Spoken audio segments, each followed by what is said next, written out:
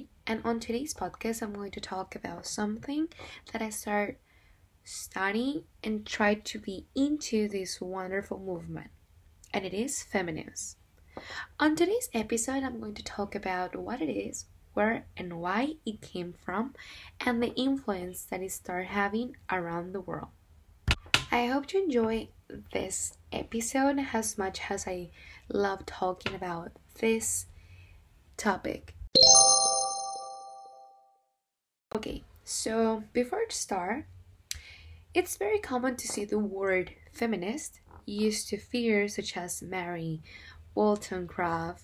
The term feminist and feminists were not used in the modern sense until a century after the 1722 book, A Vindication of the Right of Women. The term first appeared during the 87 in France as feminist, although there was been some speculation that it might have been used before then. At the time, the word referred to women, freedom, and emancipation. Feminists believe in social, economic, and political equality of the sexes. Although largely origination in the West, feminism is manifested worldwide and it is represented by various institutions committed to activity on behalf of women's rights and interests. Almost all modern society structures are patriarchal and are constructed in such a way that men are the dominant force in making the majority of political, economic, and cultural decisions. Feminists focus on the idea that since women comprise one half of the world population, true social progress can never be achieved without the complete and spontaneous participation of women.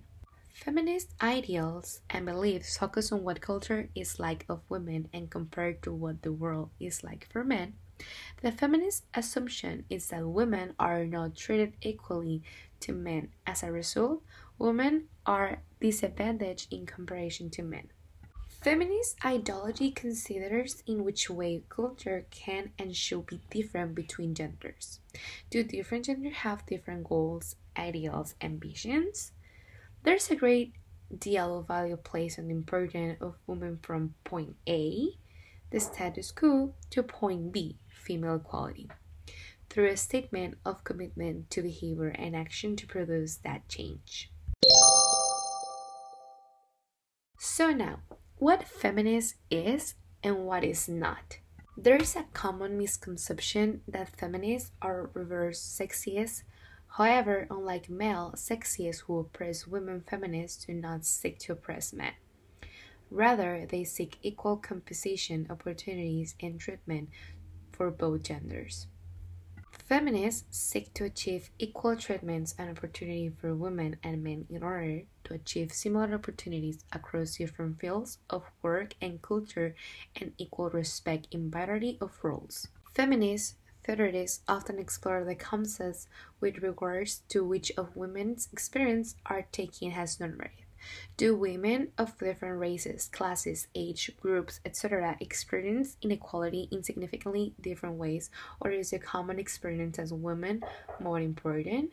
The goal of feminists is to create non-discrimination, which is essential to creating equality to ensure that no one is defined their rights due to factors such as race, gender, language, religion, sexual orientation, gender identity, political or other beliefs, nationality, social origin, class, or wealth status.